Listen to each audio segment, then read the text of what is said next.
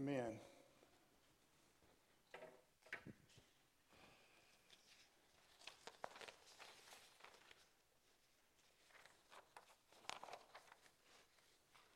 I don't know if y'all have known me long enough yet to get excited about the fact that I only have one sheet of paper with my notes on it this morning. I can honestly say it doesn't matter. No, we will try not to be too long this morning. We're going to go back. We're going to finish up. I wasn't sure we were going to do this, but the Lord kind of took me back to this week. We want to go back and finish up our sermon on how to help your church grow. It's actually two parts to it, and we focused on that little acrostic grow, and we didn't really cover the gifts. And just talking, and praying and seeking the Lord this week, just felt like we need to go back to that. So the sermon this morning is how to help your church grow, part 2, okay? And I want you to turn your Bibles to Romans chapter 12. Romans chapter 12. We looked at 1 Corinthians 12 last time. We're going to look at Romans 12 this morning. And we're going to think about this matter of spiritual gifts a little bit more. There's been some great singing. The song selection this morning, thinking about being free, being a child of God, and not being an orphan anymore, and just being a part of the family. The longer I live, the older I get, the more I preach, the more convinced I am that you cannot make it through this world and make it through this life with any kind of significant joy or blessing unless you are a committed member of the family of God. And now, I didn't say a member of the family that needs to be committed, all right? I said a committed member of the family of God. When you understand what it means to be a child of God, to have an unnumberable, I think I said that right, an unnumberable amount of brothers and sisters in Christ that are surrounding the globe. That when you become a child of God, you don't just become a singular son or daughter of the Father, but you become a part of the largest family that this world has and will ever know. And when you realize what it means to be a part of the family of God, when you realize what it means, if we ever can wrap our mind around the fact that the reality is, and sadly this isn't the case in a lot of churches and a lot of Christians' lives today, but the reality is no child of God, first of all, no child of God is ever going to go through any crisis, any struggle alone, because your Father is always going to be there for you. Amen. But and this is what we need to work on in the church. We should be there for each other. Amen? There are just certain ministries that every church needs to have, and those ministries are going to express themselves in different ways, but every church needs to have some way of ministering to the family of God. And some churches use a strong deacons program. Some use elders and deacons. They have different ministries. If you're not an elder or deacon, you could be a hospitality ministry. You have visitation teams. Here you have the care team, and we'll be meeting this Thursday again. Just whatever it takes, however it expresses itself, every church has to have something in place whereby we can love each other with the love of Christ. And know that we are loved with the love of Christ. Amen? And I just don't understand how anybody can make it through this world. Number one, without God. Well, the reality is you won't. You can't. But I don't understand how those who've professed faith in Christ, how we can so easily sometimes separate ourselves from a local fellowship of believers, a local body of Christ, our brothers and sisters, how we can do that so easily sometimes and expect to be blessed by God. Dysfunctional family, all right, is not a term that should really be used with any regularity when you're talking about the body of Christ. Amen? You and I aren't always going to get along, and there are going to be things we're going to disagree on, have differences on theology and practically. But those differences are never an excuse for not loving each other and ministering to each other the way the Bible commands us to. Amen? and we've said this in recent weeks, and you'll hear this a lot in coming months as we go through this time of transition. You're going to hear a lot from me to try and encourage us to reclaim this beauty, this glory, this power, this wonderful thing that is being a part of the body of Christ.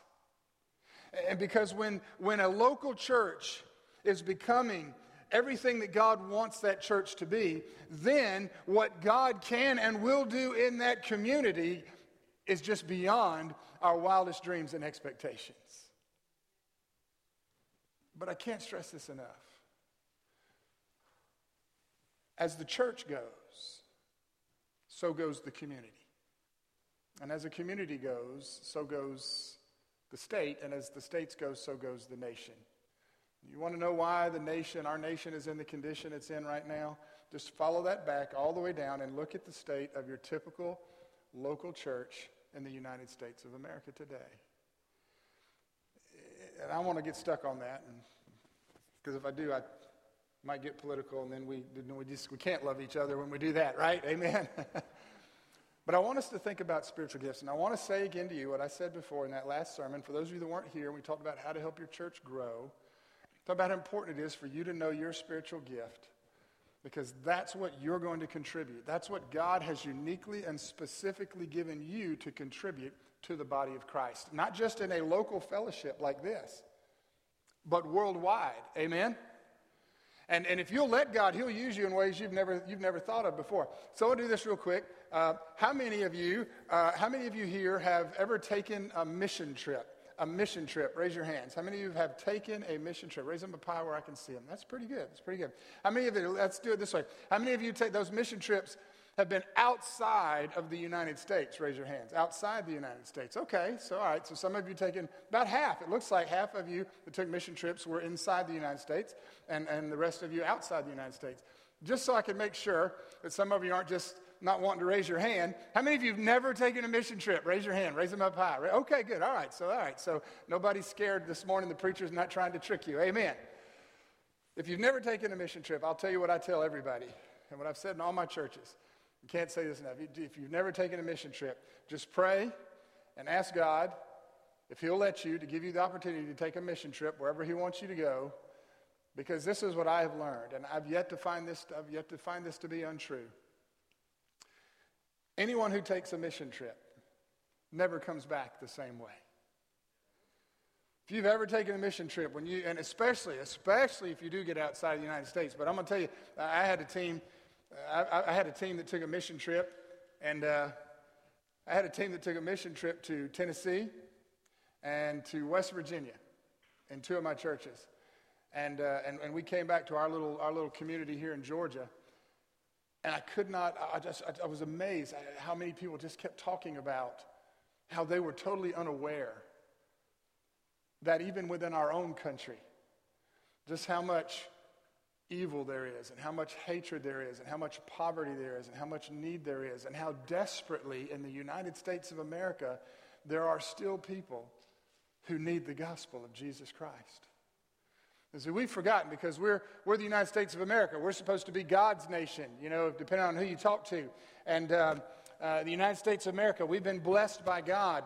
And everybody's heard the gospel, and everybody knows Jesus. But the reality is, in this country, it's becoming much too easy to find someone who's never heard the name of Christ, never heard a gospel message, maybe never even cracked open a Bible and read a single verse. And beloved, as the days grow nearer to the return of Christ, our work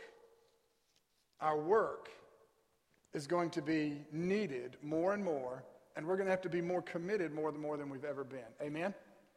Now I say all that to lead into this message to say this.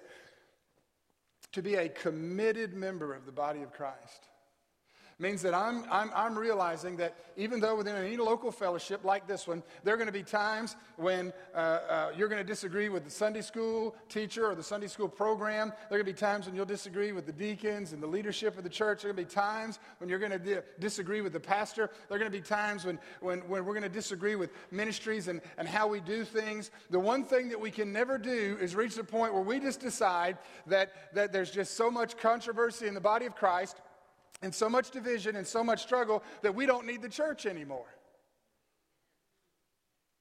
And beloved, I can't tell you, and I don't always, I understand that as Christians we're supposed to be gracious and merciful, and I don't always have the gift of mercy. We'll talk about that in just a minute. But there's just times as a pastor when one of the things that I really need a supernatural touch from God to be able to do is to choose my words carefully. When I find myself sitting across the desk from someone who's come to me for counseling, and they're struggling with something in their life, and this person I'm talking to used to go to church, but somehow or another they walked away from God. And now, and now not only has their life gone into chaos, but they're sitting across the desk from me and they're trying to convince me that God is the cause of all their problems. The one who never left them somehow is to blame for the struggles in their life. Count on this, beloved. A preacher said this once, and we'll jump into the message. Every Christian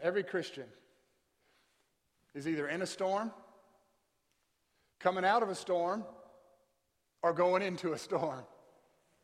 Amen? And you know who you need to have with you wherever you are, before, during, or after the storm?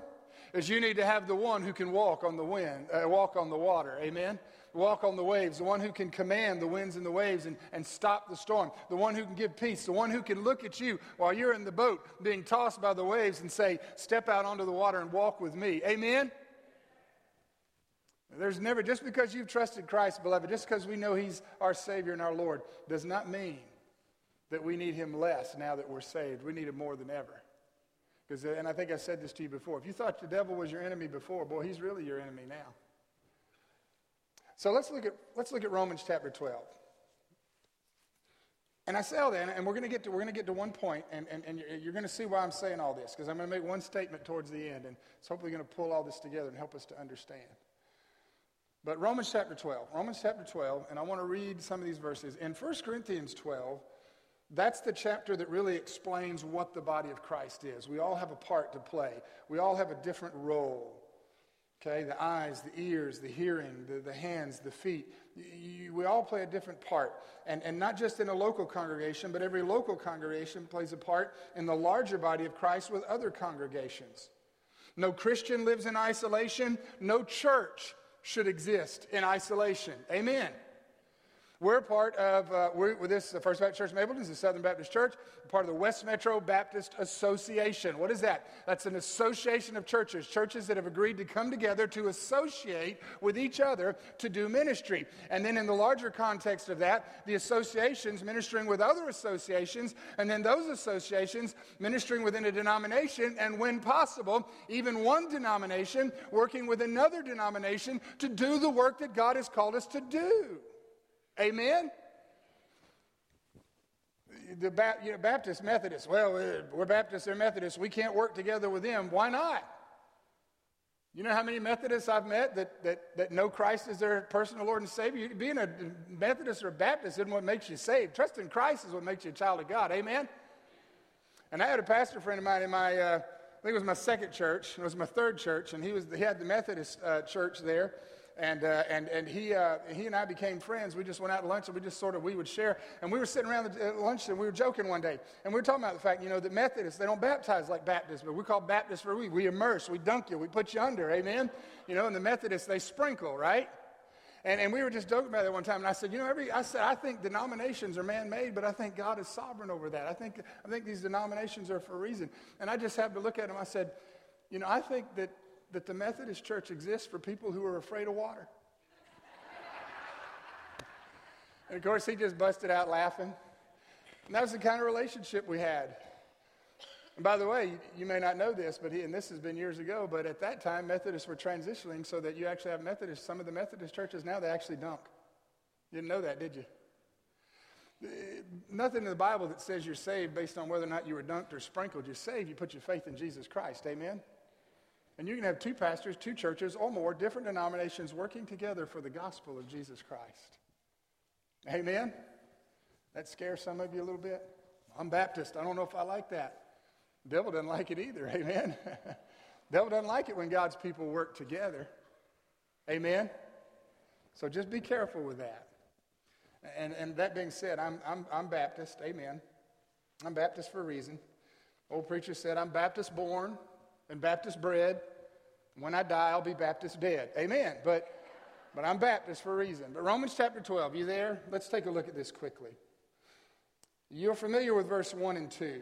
I beseech you, therefore, brethren, by the mercies of God, that you present your bodies a living sacrifice, holy, acceptable unto God, which is your reasonable service. Don't be conformed, but be transformed by the renewing of your mind. You may prove what is the good and acceptable and perfect will of God. For I say through the grace given unto me to every man that is among you, not to think of himself more highly than he ought to think, but to think soberly, according as God has dealt to every man the measure of faith. And there's two things in that verse, the measure of faith. Number one, every man the measure of faith. He's given every man the ability to believe. Your ability to believe is not more or less than anybody else's ability to believe.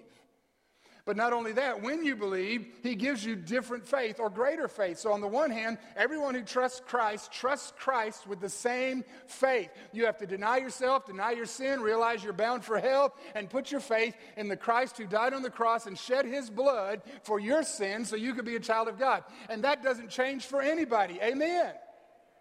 We are all saved the same way. And then once you become a child of God, and you know this, as you grow in the Word, and as you grow, and as you follow God and serve God, and use the gifts he's given you, your faith will grow. So that you know there are people in the church who are just as saved as you are, but they have greater faith than you do, hopefully because they've been walking with God longer. Did you get that? You should not have less faith in God the longer you're a Christian. You should have more faith in God. And so Paul writes, and he says, as God has given to every man the measure of faith. For as we have many members in one body, and all members have not the same office, so we, being many, are one body in Christ, and every one members one of another. Having then gifts differing according to the grace that is given to us, whether prophecy, let us prophesy according to the proportion of faith, or ministry, let us wait on our ministering, or he that teaches on teaching, or he that exhorts on exhortation, or he that gives, let him do it with simplicity. He that rules with diligence, he that shows mercy with cheerfulness. Let love be without dissimulation. Abhor that which is evil, cleave to that which is good. Be kindly affectioned one to another with brotherly love and honor, preferring one another, not slothful in business, fervent in spirit, serving the Lord, rejoicing in hope, patient in tribulation, continuing instant in prayer, distributing to the necessity of saints, given to hospitality. Bless them which persecute you. Bless and curse not. Rejoice with them that do rejoice, and weep with them that weep. Be of the same mind one towards another. Mind not the high things, but condescend to men of low estate. Be not wise in your own conceits. Boy, verse 16 is powerful. I don't want to get stuck on that. But the bottom line, when Paul is writing here, what the Holy Spirit is saying, what Paul is saying under the inspiration of the Holy Spirit, what God is saying through Paul, mind not high things, but condescend to men of low estate. He's saying you will never be any better a Christian. You will never minister any more as a Christian than when you are ministering to the lowliest person in humanity, however you define that. In other words, if there's anyone you think that is beneath you, you have just limited significantly the power and the blessing of God in your life. Amen? So he's talking about this, and he's using strong terms. And I love the verse back up there, showing mercy with cheerfulness. and then love each other with kindly affection and brotherly love. Love each other, but act like you really mean it when you love each other. Don't say I love you, with the ugly look. I love you.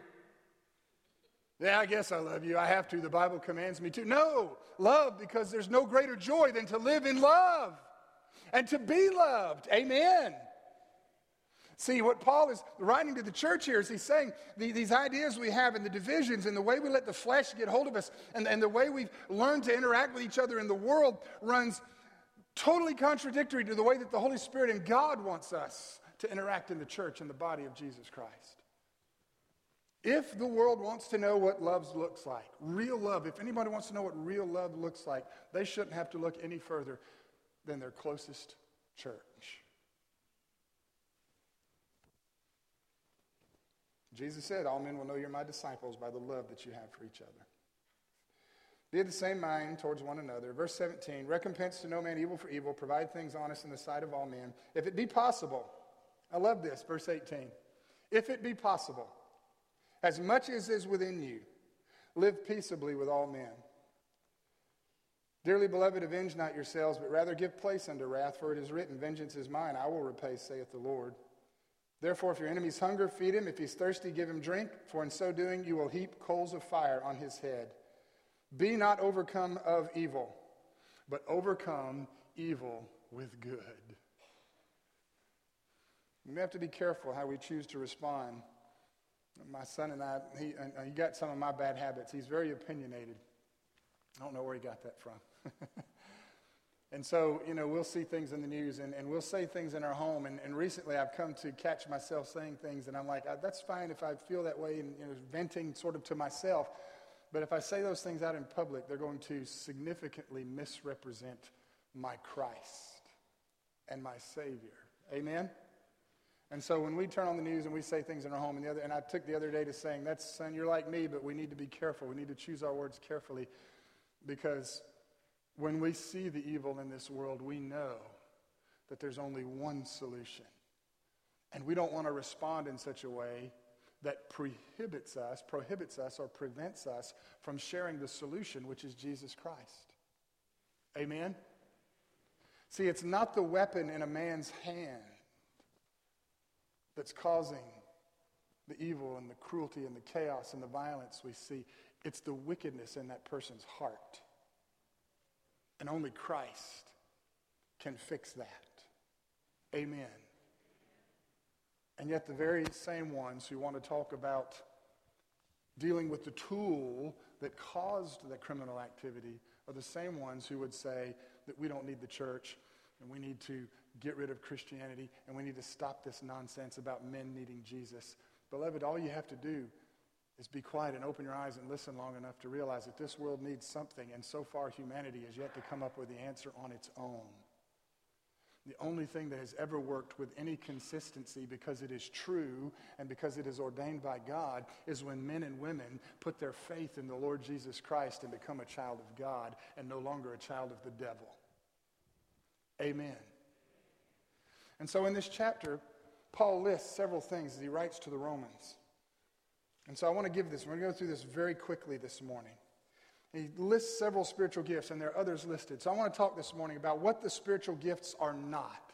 Let's talk about a few things this morning. We're going to start with what the spiritual gifts are not. Number one, the spiritual gifts are not the Holy Spirit. The Holy Spirit is not a spiritual gift. Spiritual gifts are given to some people, different gifts given to different people for different things. The Holy Spirit is not a spiritual gift. He is the source of the spiritual gifts. Amen. And everyone who puts their faith in the Lord Jesus Christ, the Bible says, is baptized with the Spirit, sealed with the Spirit, and dwelt by the Holy Spirit. You are given the Holy Spirit the moment you trusted Christ as your Savior. The spiritual gifts are not the Holy Spirit, but the Holy Spirit is the one who gives the gifts. And you want to write it down, look up later, Acts chapter 2, verse 38. I think it's up there. So the spiritual gifts are not the Holy Spirit. Number two, the spiritual gifts are not human talents. Not human talents. 2 Corinthians chapter 10, verse 3 and 4.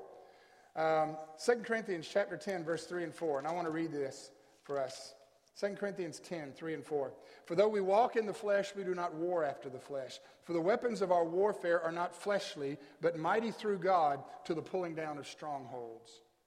Not human talents, not athletics, not intelligence. But those things can be amplified by the Holy Spirit and magnified by spiritual giftedness. A natural communicator can be gifted to communicate biblical truth, and a weak communicator can be gifted to otherwise communicate on God's behalf. Moses and Paul were both men who said they don't have the gift of speech. They're not good communicators, and yet God used Moses to lead the people out of Egypt, gave him to write the law and record the law, and then Paul, who stuttered and stammered, and Paul, who said, I'm not an attractive man, I'm not a wise man or an eloquent man, is the man who gave us most of the New Testament and has preached more sermons and changed more lives. And I still love the story of Moses. I love the fact that Moses, when God called him at the burning bush and he said, Moses, I'm going to use you. You're going to be my mouthpiece. You're going to represent me. You're going to lead the people. And Moses said, I can't talk. I stutter. I stammer. You've chosen the wrong guy. And he begs God. And finally God says, I'll let your brother Aaron go, and Aaron will be your mouthpiece. And I'll let Aaron speak through you, or you'll speak through Aaron on your behalf. And Moses said, all right, great, God, that's wonderful. We'll do that. So Aaron goes with Moses. And if you've read the Old Testament, you know that Aaron didn't utter a word and you couldn't shut Moses up. When we quit making excuses to God about what he can and cannot do through us and just let him use us, we'll change the course of history. Amen? And you argue with God, you can't, oh God, I can't do that, I can't do that. And God's whole point is, you're right, you can't do that, but I can do that through you.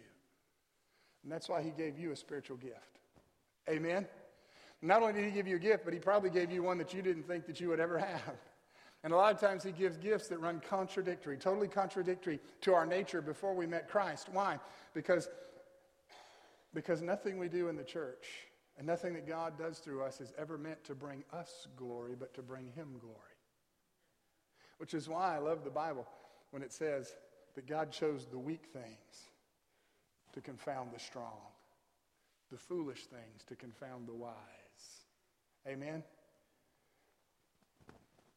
And so, not the Holy Spirit, not human talents, not offices. They're not offices. Ephesians chapter 4, verse 11 through 13 tells us that God gave gifted men to the church: apostles, prophets, evangelists, and the pastor teacher. 4 different things that he gave them. So we're not talking about the offices. An office is not a gift, but an office is a place where you can use the gift that God has given you. Amen. All right, so being a pastor is not a spiritual gift. The office itself is a gift. The fact that God gave us shepherds, the Bible says that I will give you men who will lead you according to my heart, Jeremiah. I will give men shepherds who will pasture you with wisdom and knowledge according to my heart. That's a gift from God. But the office itself is not the spiritual gift. The spiritual gift is what helps a man carry out that office. And I'll give you an example. One of the gifts that God gives to a pastor or to a preacher is he gives them the gift of prophecy, or the gift of the ability to communicate the gospel. And here's what I love. You will find that some of the most uneducated,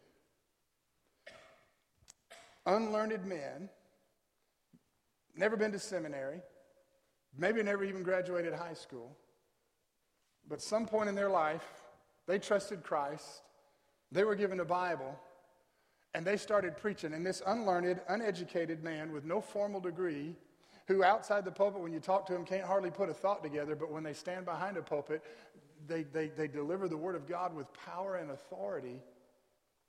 And we look at that and we go, how is that possible? I'll tell you how it's possible. God makes it possible. And so make sure you understand the office. Just because you're holding an office doesn't mean, first of all, there are a lot of people holding the office that don't need to be. But it doesn't mean that you have a gift. That's not the gift. That's an incredible responsibility, but that's not the gift. The office isn't the gift. And I'll help you out with this quickly. There are no apostles today. But the gift of apostleship is still active. We'll come back to that in a minute. Apostles, prophets, are there still prophets today? Prophets who proclaim the word, who tell forth the word, yes. Are there those who predict the word? I want to say this to you very quickly and we'll move on. There are people who say that, well, the gift of prophecy, there are no prophets today. And then there are other people who tell you, I'm a prophet. And everything they say when they mean that is they proclaim the future. They can predict the future. They can prophesy. The Old Testament gives us a really simple pattern. If somebody says they're a prophet, then you listen to what they predict. And if it comes to pass, then that prophet spoke on God's behalf. But if it doesn't come to pass, he's not a prophet and he's not sent by God. Now, 2 things in there. Number 1, the prophecy has to be something that only that prophet could know. You don't get to stand up and prophesy something that anybody else can learn from reading a book. Amen? All right. And number 2, you can prophesy 100 times and be right 99 times. But if you're wrong that 100th time, according to the Bible, you are not a prophet. It's not 2 out of 3. It's not playing the averages. In the Old Testament, a prophet of God spoke what God said was going to come to pass, and it came to pass 100% of the time. So if there's a man or a woman today, and there are denominations out there, and there are churches out there, and if you go to certain, you turn on the TV, and you go to the news, and you walk down, you drive down Atlanta, and you're going to see churches, and they'll have them on their sign, and they don't have pastors, they have an apostle, or they have a prophet, and sometimes you turn on the TV, and they say, prophet so-and-so will be speaking to us today, and apostle so-and-so will speak to us today. Beloved, please be very careful with that. Because we know the devil is a wolf in sheep's clothing. And he will do everything he can to corrupt the church and make more confusing and confounding what God wants to keep very simple. So, apostles, prophets, evangelists, pastor, teacher, those are the offices he gave the church. It's not the fruit of the Spirit. That's the fourth thing this morning. Spiritual gifts are not the fruit of the Spirit. Galatians 5:22 and 23. We know the works of the flesh are this, but then it says the fruit of the Spirit, love, joy, peace, patience, kindness, goodness, gentleness, long-suffering. I missed one. And against these things there is no law. The fruit of the Spirit. If you look that up and you read this, and if you're a Bible student, you'll know this. It doesn't say the fruits, plural, of the Spirit. It says the fruit, singular, of the Spirit. The fruit of the Spirit is all these things. Amen? That doesn't mean you're going to be perfect in all those things, but that means that at any given time in your life as a Christian, you're going to manifest that fruit. Because that is what the fruit of the Spirit is for every Christian. Gifts, you might have one gift, and you might have another gift, and I'll have a gift, but we'll be three totally different gifts. But the fruit of the Spirit is for every Christian. In other words, now we got to turn there. Galatians chapter 5. Galatians chapter 5, because I don't want to miss one. Verse 22. The fruit of the Spirit is love. Love is not a gift of the Spirit. It's not a spiritual gift. In other words, there's no Christian who can ever say, I'm a Christian, but I don't love people because I don't have that spiritual gift. Well, choose your response carefully to that, amen? The reality is, if you're a Christian, you are marked by love, period. Now, you may not be as loving as other people, but again, that's going to be determined by how long you've been a Christian. Amen? You know what's funny? I think we go through a pattern in life where we start out loving. When you're a new Christian, you just love everybody and you love everything, and then all of a sudden you've been a Christian for a while and you start to see all these problems and suddenly it becomes hard to love, and you kind of grow up, and instead of becoming more loving, we become less loving. And we have to go through a process of growth where the Lord brings us back and teaches us that we need to love again. Think about a child when the newborn baby is born. All that baby wants you to do is hold him, feed him, love him, take care of him. That baby, he'll just take all the love he can get and love him back. Think about as a child grows up and you're taking care of them and you're showering them with love and blessings, and you put a roof over their head, and then at some point that child starts growing up and starts deciding, and you need to give me this, and you need to give me this, and you need to give me this, and you start questioning your love for that child. Why did I have children? And we go through this, and as a Christian, every Christian at some point in our life, we're going to love, and we should love more. We're going to have joy. There's no Christian should ever be a joyless Christian. You're going to have peace. You're going to be long-suffering, patient. You're going to be gentle, good. You're going to have faith. You're going to be meek. You're going to have self-control. That was the one I forgot. Temperance, self-control. Against these things there is no law. These are not the spiritual gifts. This is the fruit of the Spirit. As you walk with God every day, you will manifest these things more in your life than you did the day before. Amen? And today more than ever, beloved, we need to learn how to walk in the Spirit so that we manifest those things that are given to every Christian. So those are what the spiritual gifts are not. Here's the second thing this morning. How do we classify the spiritual gifts? There's three different ways we classify them. Number one, there's the ministering gifts. These are gifts like apostleship, evangelism, pastoring, teaching. Those are what we call the ministering gifts. The ministering gifts are the ones that you use to do the ministry, to actually interact in the body of Christ and in the community of the world. Those are what we call ministering gifts. They express themselves only when you're around other people. All right, and they have to do with the leadership in the church. The second classification of gifts is the serving gifts. Serving gifts are gifts like administration, encouragement, etc. A serving gift, especially administration, someone has a gift, and you may never see them out in the front, or you may not see them out forefront that much, but they're the ones behind the scenes. They're the ones that are running the soundboard and making sure that everything's working. In the sermon in the morning, that you never look up there and realize there's actually a real person up there punching buttons and making this happen. It's somebody who's in the office and who's helping to make sure that all the records in the church are taken care of, organizing meals, planning things, and getting stuff to work together. People who have the gift of administration, there are serving gifts that the ones that kind of behind the scenes. And then the third gifts are the gifts we call the sign gifts. These are gifts like tongues, prophecies, and healing. We don't want to get stuck on that, but depending on what denomination you're in, a lot of churches today don't believe that and denominations don't believe the sign gifts are in practice today, okay? In other words, tongues, prophecies, and healing. If you're going to have someone who has the gift of prophecy, then again, the rule still applies. They have to be right 100% of the time. If you're going to have the gift of healing, then you have to be able to heal everybody. Amen. Can I just go ahead and throw this out there and just take it for what it's worth?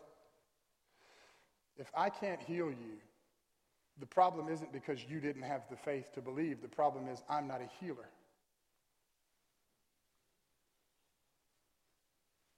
Amen? Because if I have the gift of healing, I will heal you. And be careful, because I know there's a couple passages where Jesus, when someone went to Jesus, said, heal me. I know you can heal me. He said, I'll heal you if you have the faith. Their immediate response was, I have faith. Well, we already know they have faith because they went to Jesus to get healed. Can I just say to you that I think one of the dumbest things on the face of the earth is for a man who says he has the gift of healing to look somebody in the eye who had the faith to get out of bed, get in a wheelchair, have somebody pull him down the aisle of a church, put them in the front of a healing meeting, and look at that person and not be able to tell them that they're healed because they don't have the faith to be healed, and yet here they are sitting in a wheelchair with their hands held out saying, heal me. How much more faith do you need? The problem isn't with the faith of the one needing healed. The problem is with the person saying they're a healer is not. They're a charlatan. They're a liar. They're a deceiver. And more people have went to those meetings looking for a so-called healer to do something for them that didn't do it. And when they left, they did not leave going, that man's not a healer. I won't go back to him. They left saying, God is a liar. And they never graced the doors of a church again. And you can't tell me that the devil isn't behind that? Amen? You have a gift from God, beloved. You will use it all the time by the anointing of the Holy Spirit.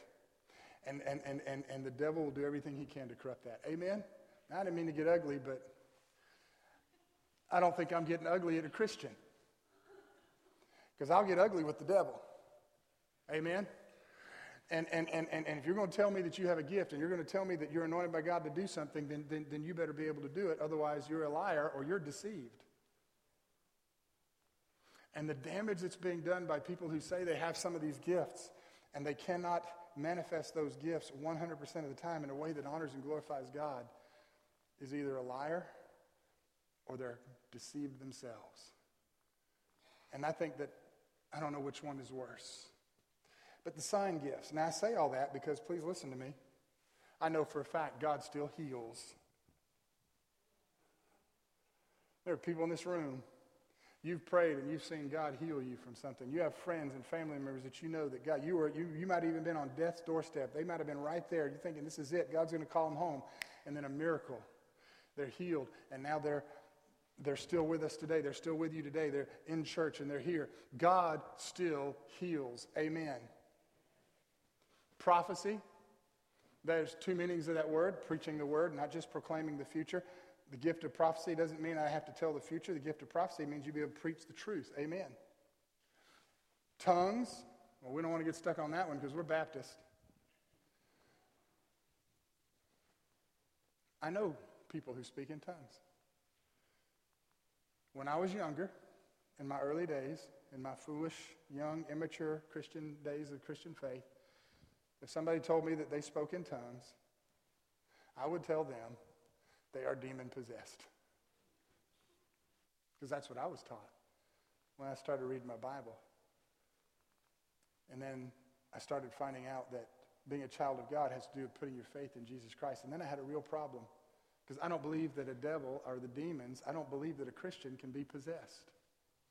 It's not possible for the Holy Spirit and a demon to inhabit the same. If you're born a God, if you're born again and you're a child of God, your body is the temple of the Holy Spirit. You belong to him and him alone, and the devil and no demon can ever get inside of a child of God. Now, I believe that. So if somebody looks at me and they tell me that they're trusted Christ their Savior, they're a child of God, they know, and then they can speak in tongues, well, I have a problem now. If I used to think that they were demon-possessed, but they're telling me they're a Christian, they're telling me they're my brother, my sister in Christ. And right now, we're so confused over this in the church today that you have prominent leaders in the Southern Baptist Convention who, when it came out that they said they had a prayer language or they spoke in tongues, that they were met with so much division and so much reproach and so much confusion and so much hatred that they actually had to step down from their positions of leadership. And instead of just saying, okay, we're going to love you, we're going to pray for you, that's what you say, that's you, that's between you and God. Can I tell you that I know missionaries who went onto the field and were sharing the gospel with native tribes and indigenous peoples? And they were sharing the gospel with them, and what they thought they were sharing the gospel with someone through a translator or with someone who spoke their language, only to find out later that neither one of them spoke the other person's language, but they both heard each other clearly. So how do you answer that? Well, we'll say this and we're going to move on. And you have to love me because I already told you it's in the Bible. If God wants to use the gift of tongues today, he's God and he can do whatever he wants to. And I'm not going to be the one to say, no, you can't. In fact, I can tell you right now, when I just came back from Honduras, you know, in July, I went on a mission trip, and we're going back next June, actually going back before that to teach in the seminary. I can tell you right now, every mission trip, when I went to Moldova, when I went to Venezuela, one of the most frustrating things in the world to me was not being able to speak the language. And I can tell you right now, if God had given me the gift of tongues, I would not have argued with him for 1 second. If I could have been able to communicate with those people the gospel and the beauty of my Lord and Savior Jesus Christ in a way that they could hear me and understand me. So we better be careful when we talk about these gifts and whether or not God can still use them today. Does God still heal? Absolutely. Can God cause someone to speak in a different language? Absolutely. Can God raise up a prophet today? Absolutely. But the commands and the dictates of Scripture haven't changed. If that's going to happen, it's going to happen in accordance with the Word of God. And I'm going to close with this. The Bible says when that happens, it will be done decently and in order. Not in chaos and not in confusion. Amen? So this is what the spiritual gifts are not. And so I say all that, and I don't know if we gave them this to put up there. Lifeway has a list of spiritual gifts. Lifeway actually came up with about 16 different spiritual gifts. I added a few to them. I added to the list. I did add back into the list healing, miracles, tongues, and the interpretation of tongues. But you have to carefully explain those and understand these to avoid potentially unnecessary controversies in the church. We get hung up on these things. But those are 16 things that Lifeway says. Depending on what list, what book you read, what verse of the Bible, what version you read. I read one denomination actually has a list of 28 spiritual gifts, but some of those gifts were kind of the same thing, just worded differently. But this is a good list. This is a good core list. When you look at that list, and I hope you can see it and read it, and I'm going to read them to you again very quickly. Leadership, administration, teaching, knowledge, wisdom, prophecy, discernment, exhortation, shepherding, faith, evangelism, apostleship, service and helps, mercy, giving, and hospitality. When you look at that list of 16, there should be one thing that immediately resonates in your mind, and you go, that's me. I'm good. That's what I like to do. And if you don't do that, then one of the things you need to do now, sooner than later, is you need to get on your knees before God, and you need to ask God to show you by the Holy Spirit what gift he has given you. Because until you know your gift, you cannot be used by God the way that he wants to use you in this church.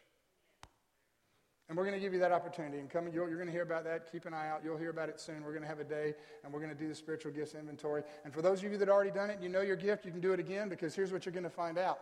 As you use your gifts and exercise your gifts, you not only become more confident in your gift, but a gift that you once had was a dominant gift or maybe a minor gift. Because you've used it, that's now become your dominant gift. You'll learn about that later. How do I help my church grow? Remember, know your gifts. Your gifts. Know your responsibilities. Look for opportunities to use your gifts, and then go to work. Amen? Now, I'm going to give you this quote, and I think we got this to put up there.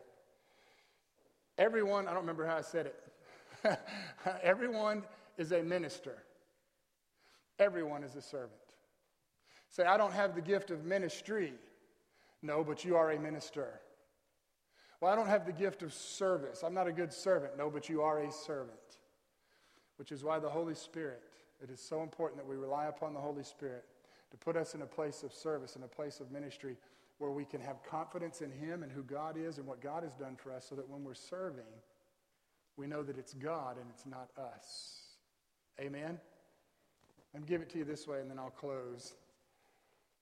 And I wrote this down in my notes. The church cannot minister and serve fully unless everyone is exercising their gift. You need to know your gift, and you need to know. Do you realize one of the things that kills more churches? The reason why there's gossip in the church, there's idleness in the church, the reason why there's division in the church is you've got people who aren't using their gifts because either they don't know what they are or because they're in rebellion for whatever reason. It's people sitting in the church who don't know their gifts, criticizing and judging people who are using the gifts that God gave them. You know what I do when what I do as a pastor, and I've learned this early in my ministry, when somebody would come to me and say, Brother, Pastor Ian, we need to talk. Phrase every pastor loves to hear. Pastor Ian, we need to talk. All right, talk, I'm listening. I got a problem in the church. I got a problem right now, but go ahead. And then they'll tell me, this is what's happening, so-and-so. Okay, that's great. Tell me again, what do you do in the church? What? What are you doing there? What committee are you on? Well, I'm not on any committees. Oh, okay. Do you serve? Do you do anything in church? No, I don't. I'm just a church member. You're not a very good one. Not out loud. Amen. Wouldn't say that out loud. Amen. I can't tell how many people I've looked at and said, my dear brother, my dear sister, I understand that you're frustrated with the way something is being done in the church, but it's being done by people who are trying to serve the best that God has given them the ability to serve.